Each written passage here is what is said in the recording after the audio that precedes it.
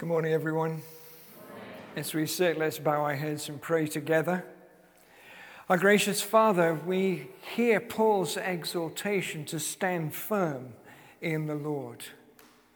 And Father, as we look at the world around us, we begin to see that your people really do need to step up and to stand firm.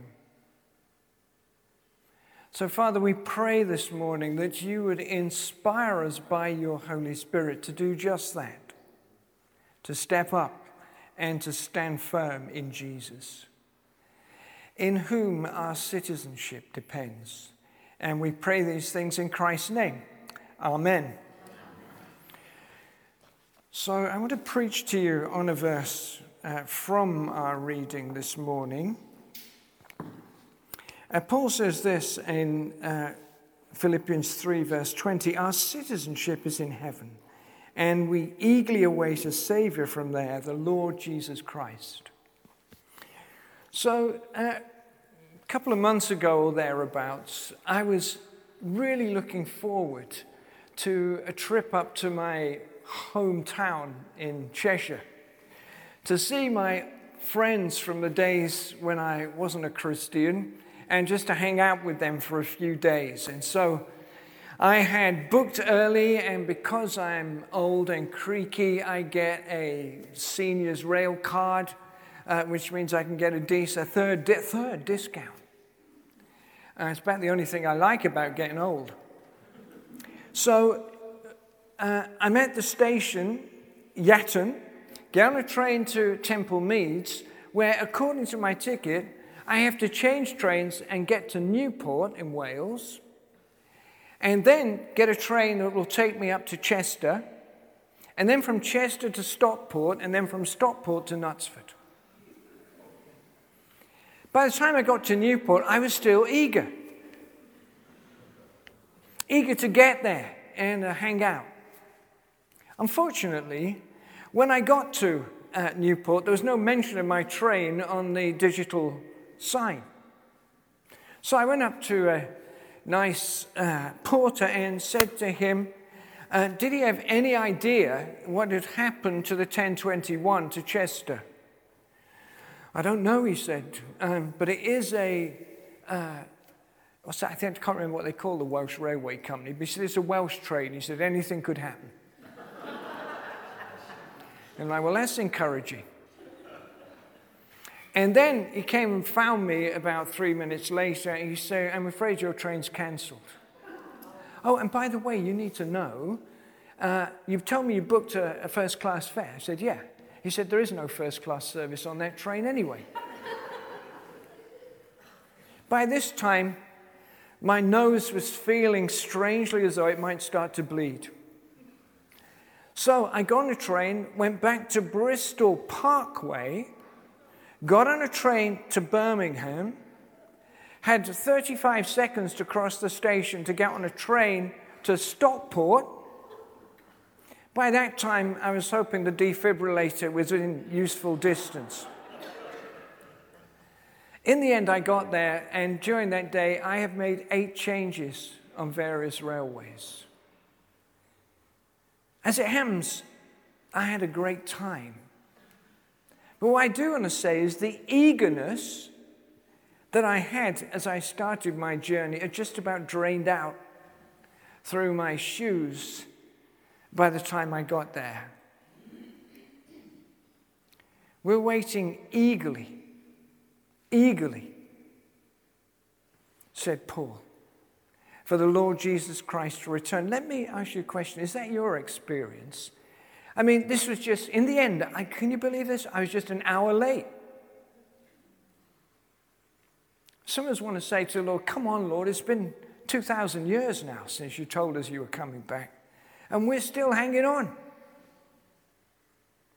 Is it fair to say that our eagerness can be tempered once whatever it is we're seeking to achieve gets very drawn out?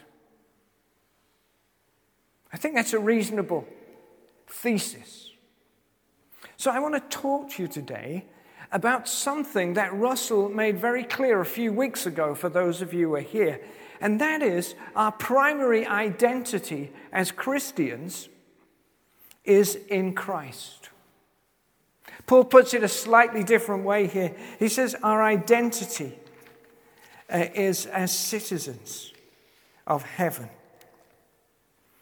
Today, I think you could say that our culture is very interested in, maybe even obsessed by, identity. Everything now becomes an identity issue. It was interesting to me that in the feedback from the first question, as far as I know, only one person said that the primary factor that determines their identity, who they are, only one person in church today said, my identity is in Jesus. Not telling you off when I say that. Mostly. So everything becomes an identity issue. Recently, there was an article in the news about something that is really terrible in our culture, and that is we are not recruiting enough women to be engineers. This obviously was a result of dreadful oppression and abysmal behavior, but not many women are showing up to be engineers. It didn't occur to the author of this article, there may be some women who don't choose to be engineers, but it became an issue about the identity of women. That example could be reproduced thousands of times, not just about gender issues, race issues, whatever. And I want to try and explain to you very briefly today 2 reasons why it is that identity has become such a critical issue. And part of the reason it has become a critical issue, almost an obsession, is partly due to the fact that it has been given a free ride on social media. So here are 2 reasons why we're obsessed with identity today. One is called a philosophical concept called determinism. That is, everything you are is buried in your past, and they're all external factors. So they could be disadvantages that are perceived to be disadvantages in today's culture. Could be to do that you had awful parenting when you were a child. Could be to do with your genetics. It could be to do with the fact that you came from a household which had no educational aspiration and no money. Could be to do with any of these things. But the big deal is, who you are is not your fault.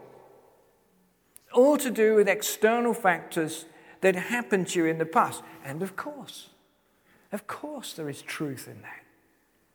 Nobody's pretending that part of us all in church this morning isn't a product of stuff that happened to us in the past. I'll come back to that. The second thing I'm going to try to explain to you is a word that I hope you will forget the moment you leave church this morning, and the word is intersectionality. Okay?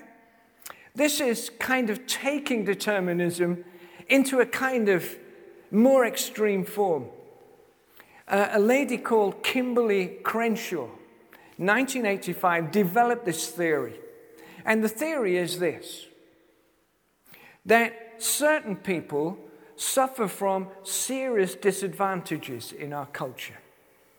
What intersectionality does is it kind of creates a sort of grid, a matrix, whereby all those factors are factored in. So I'm not trying to parody any particular kind of person here, but if you are black, if you are a person of color, if you are a woman, if you are a white heterosexual male, if you are a lesbian, if you are gay, all that, we're told, creates disadvantage in your life. And what intersectionality does is it kind of gives you a score on how disadvantaged you are. And of course, there's an element of truth in all that.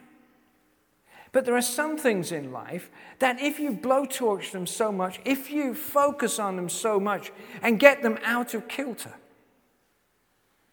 then they become very difficult, I think, for societies to process and to live with healthily.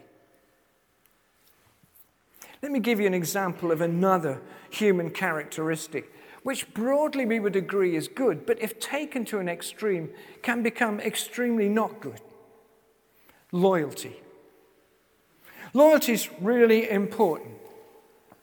It's important in organizations, it's important in marriages, it's important in all kinds of areas, but there comes a point where loyalty becomes a cop-out. Why do I say that? Because we still give people who whistleblow, as we say in organizations, who break ranks with loyalty to try and tell the truth about what's going wrong in the organization. If we didn't have people like that, people would continue to get away with appalling behavior in the name of loyalty. So these two things, intersectionality and determinism, basically have this one profound disadvantage, and that is, together, they create a kind of factory for victims. People who can say, this is not my fault. I don't have to take responsibility because this wasn't me. There was a church up in Leeds where the guy was trying to attract young families, so he started a toddler group. It was a great idea. And then he kind of thought, how can I move this from being a great toddler group to being a place where people might find Jesus Christ? So he talked to the women, mostly women then, who brought their kids to the toddler group. He said to them, what is your greatest anxiety about bringing up children? Oh, they said, as one, this is simple, it's potty training. Guy scratched his head. He said, seriously? You're not worried about famine? No, potty training.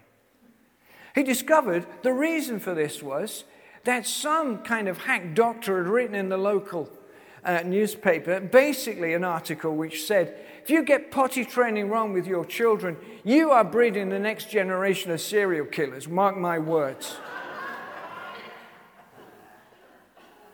So he did a course. And the course was run by a responsible GP who came in and did 5 sessions on healthy potty training.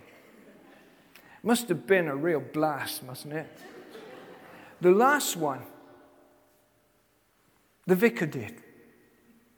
He studiously avoided potty training and talked to them about the need for them to recognize the spiritual seed that God had put into every child, which needed to be nurtured. The result was a great play group became into a great recruitment group for Jesus Christ. Someone say amen. So those two things mean that we get very focused on identity in such a way that we persuade ourselves that actually nothing much is our fault. And to a point, let me say, I'm not taking an extreme view of this. To a point, there is something in both those ways of thinking. But if pushed too far, they become very difficult, even nonsensical in our society. So Paul, in Philippians chapter 3, has just been talking about how he considers all that went before as, this is his words, not mine, as rubbish, that he may gain Christ and be found in him, not having a righteousness of his own that comes through the law, but that which is through faith. At the beginning of our reading, Paul said this, not that I have already obtained all this. So those of you who know Jesus Christ in church today, would you say that you have obtained all the blessing that God wants for you? And the obvious answer to that is no. Why? Because you've not found your way into heaven yet. The blessings to come are very real, but they are in the future. We have not yet obtained them. He said, neither have I been made perfect. Listen, hands up if you think you're perfect. Hands up. Of course not. Most of us still have glaring things in our lives that we know are not right, and the people we live with, if we're blessed to live with somebody, know about them only too well. But, says Paul, despite the fact that I'm not where I will be one day, despite the fact that I'm not perfect, he says, I press on. You repeat that after me, just say, I press on. See, the idea of that is we will have disappointments in our walk with Christ, but as Paul says, I have them, but look, I'm going to press on with Jesus. And then he tells us that he has a strategy for pressing on. First of all, he says, forgetting what is behind. My goodness, that is so challenging, isn't it? For those of us who are of a more determinist mindset. Some of you have had horrific things happen to you in your past. Some of you have had those things and have managed to kind of rise above them and get past them, but some of you haven't. And maybe today, this is the day that Jesus speaks into your ear and says, look, do as I ask. Let go of what is in the past. In 2 Corinthians 5, verse 17, Paul tells us we're new creations. What Paul meant about that in that context was simply this. I have become a new creation, and the past has become wiped out. The problem is, we can know we're forgiven. We can know that there is a possibility that we can leave the past behind. But unfortunately, the devil uses that stuff to trip us up. In Isaiah chapter 43, verses 18 and 19, some of my favorite verses in the Old Testament. Chapter 43, verses 18 and 19.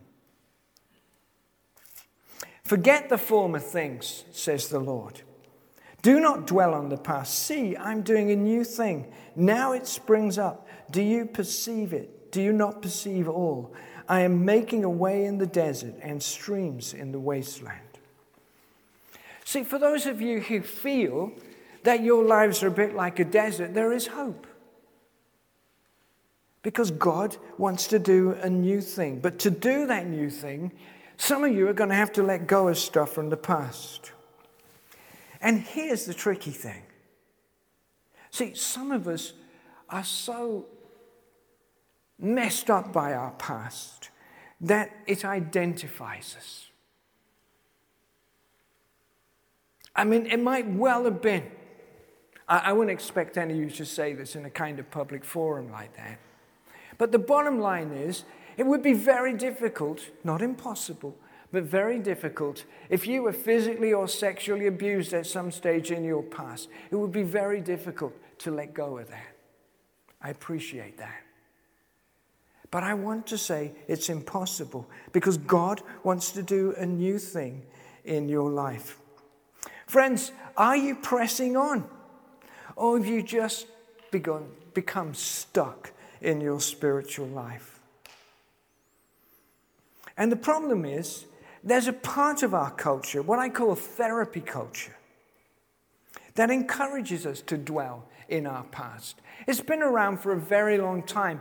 Therapy culture didn't just begin in the 20th century. It began with Job. Remember Job, who lost everything, could have spent the rest of his life dwelling in what happened to him. And the only advice his friends could give him was, look into your past, Job. There must be something that you've done wrong. And Job could find nothing, and the Bible declares him as righteous. And this can become kind of pan-generational. You know, the way I am is not my fault. It's my parents, it's my grandparents. They even people now, have this DNA test done to tell them what kind of racial background they have. My sister told me I am 3% Anglo-Saxon. I mean, imagine the next time, if I get caught speeding and wind down the window and a policeman says, you were speeding then, do you recognize that? And I say, well, give me a break. I'm 3% Anglo-Saxon. You think that would work? I don't think so. Not my fault. And Ezekiel tells us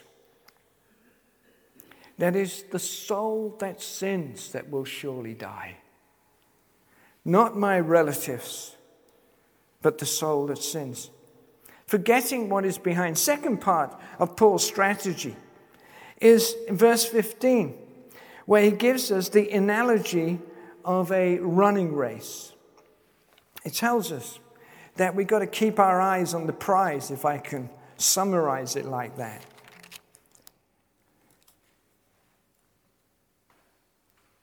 Here's what he says. Can't find it.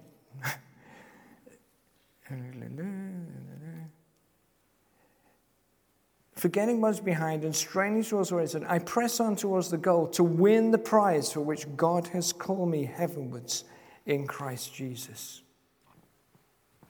See, if there's part of our culture, therapy culture, that asks us to dwell in the past, the kind of current culture of well-being, of mindfulness, tells us to live in the moment. I mean, as far as I can best tell, I don't have much choice about that. The moment is now. I'm living in the moment right now. Any minute now, my knees could buckle. But I'm living in the moment. Stop yawning at the back.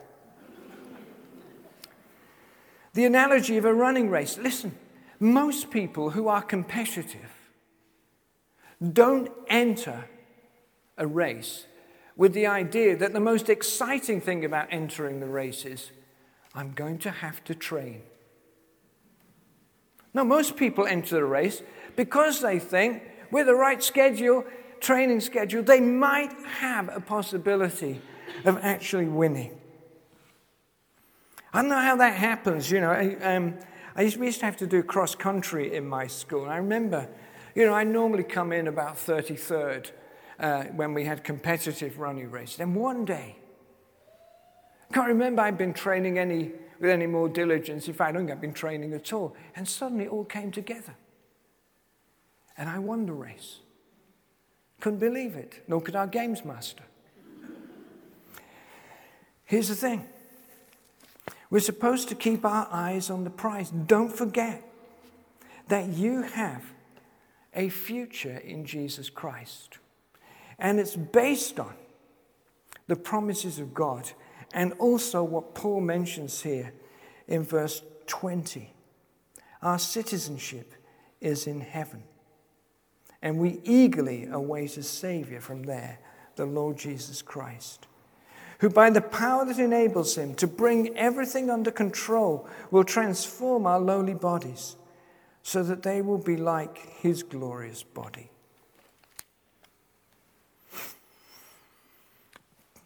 Paul, before that,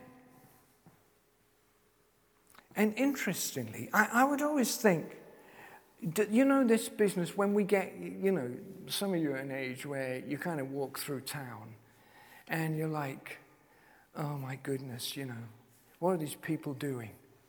Why do they behave like that? Why do people throw litter? Why do people smoke cigarettes? Why do people do all this stuff? In other words, you become just a little bit judgmental. And interestingly, my perception of St. Paul is that he might have the kind of character that might become a little judgmental. And when he talks about the people who are not Christian, who've not accepted citizenship in heaven, he talks about them, he says, with tears. And then he says, many live as the enemies of Christ. Enemies of the cross. What does that mean? I mean, most of the people who walk around Clevedon who don't know Christ and don't show any interest in knowing Christ, they probably never think about the cross. Probably even know about it, probably never heard about it.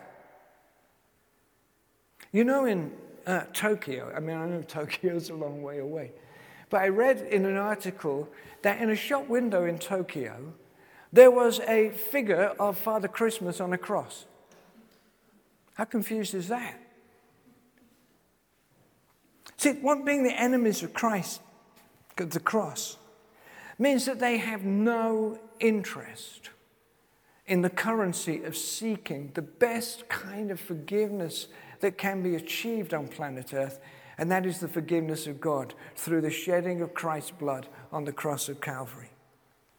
Enemies of the cross show no interest in wanting to be healed. Paul goes on, then destiny is destruction. Does it ever occur to you, when you look at our world in its current state, that there seems to be a kind of deep, self-destructive facet to the way we're behaving? I mean, you could look at that in a number of areas. In political life, in our moral life. You could look at it in terms of the environment.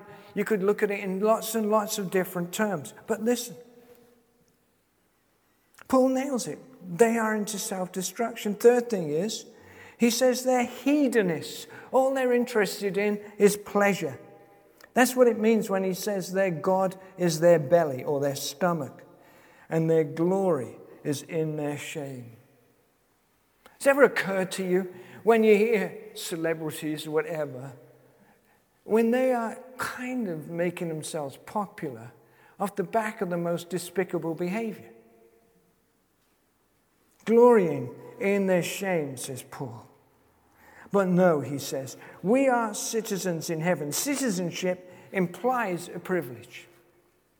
You're a citizen of the United Kingdom. There are certain things that you are allowed to do that if you are not a citizen, you cannot do. You have a right of entry into this country. You're allowed to live here. I'm going to say you're allowed to pay taxes, but you might not be too keen on that. Citizenship in heaven also implies privilege. If you are in Christ, you have a right of entry into heaven. You're not going to get a passport, but you will get a free pass into heaven if you are in Christ. Citizenship in heaven needs to be lived now in the light of what will be. That means we need to start thinking differently, friends. In Matthew chapter 5, you remember on the Sermon on the Mount, Jesus talks to us about something that have been called the Beatitudes. These are what you might call the values, what it means to be a citizen of heaven, to be in the kingdom of God. And if you read them, I'm not going to read them all to you now, because you're looking like you need lunch. But if you read them all, these are the complete antithesis of the way the world lives. Blessed are the poor in spirit. Who thinks that? Blessed are those who mourn. Who thinks that? Blessed are the meek. Does anybody down in the city of London believe that? Blessed are those who hunger and thirst for righteousness. None of these things play a part in 21st century Western culture. Friends, we need to think a little differently. And meditating on those Beatitudes might be something you might like to think about. And we need to behave differently. Do you remember Jesus talked about the need for us to be lost in order to be refound by him?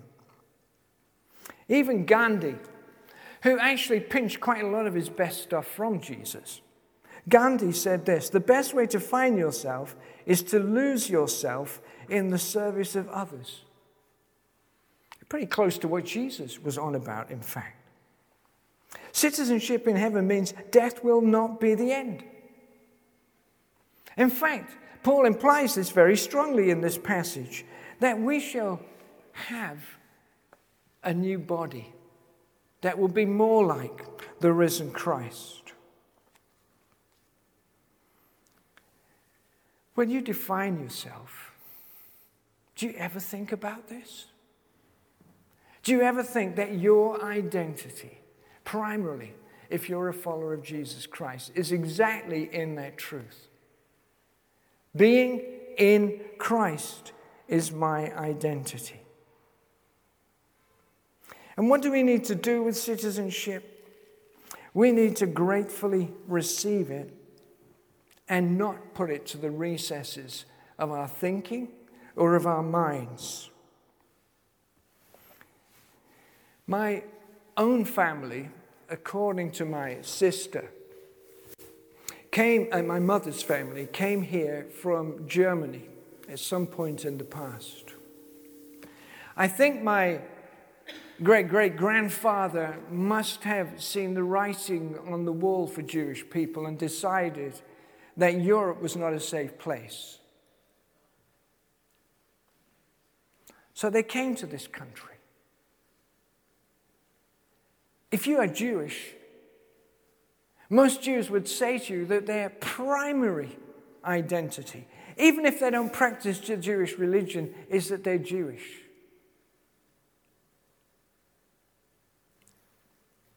When my family came here, they decided the only honest thing to do was to deny their Jewishness. And so my grandfather opened a chain of butcher shops in the north of England, northwest, and sold pork. Forbidden in the Torah, the law. Let me ask you a question. Are you hiding your citizenship? Are you frightened of being found out to be a follower of Jesus Christ? Those of you who still have paid employment in the West would have very good reason to be a little anxious about coming out too strongly in your identity. When I was in the House of Lords, I cannot tell you how many maiden speeches I heard. Only once did I hear somebody in a maiden speech own up to their citizenship in heaven. It was a good friend of mine called Michael Farmer, Lord Farmer, as it is now. He stood up in that chamber and he nailed it. I have maximum respect for him. And it made me think, maybe I've got to nail it a bit more often than I'm inclined to do. Anybody sitting in church today who feels the same? I would think so. Friends, we're citizens in heaven. Someone say amen. Friends, we are citizens of heaven. Someone say hallelujah. Friends, we are citizens of heaven. Somebody shout, thank you, Lord.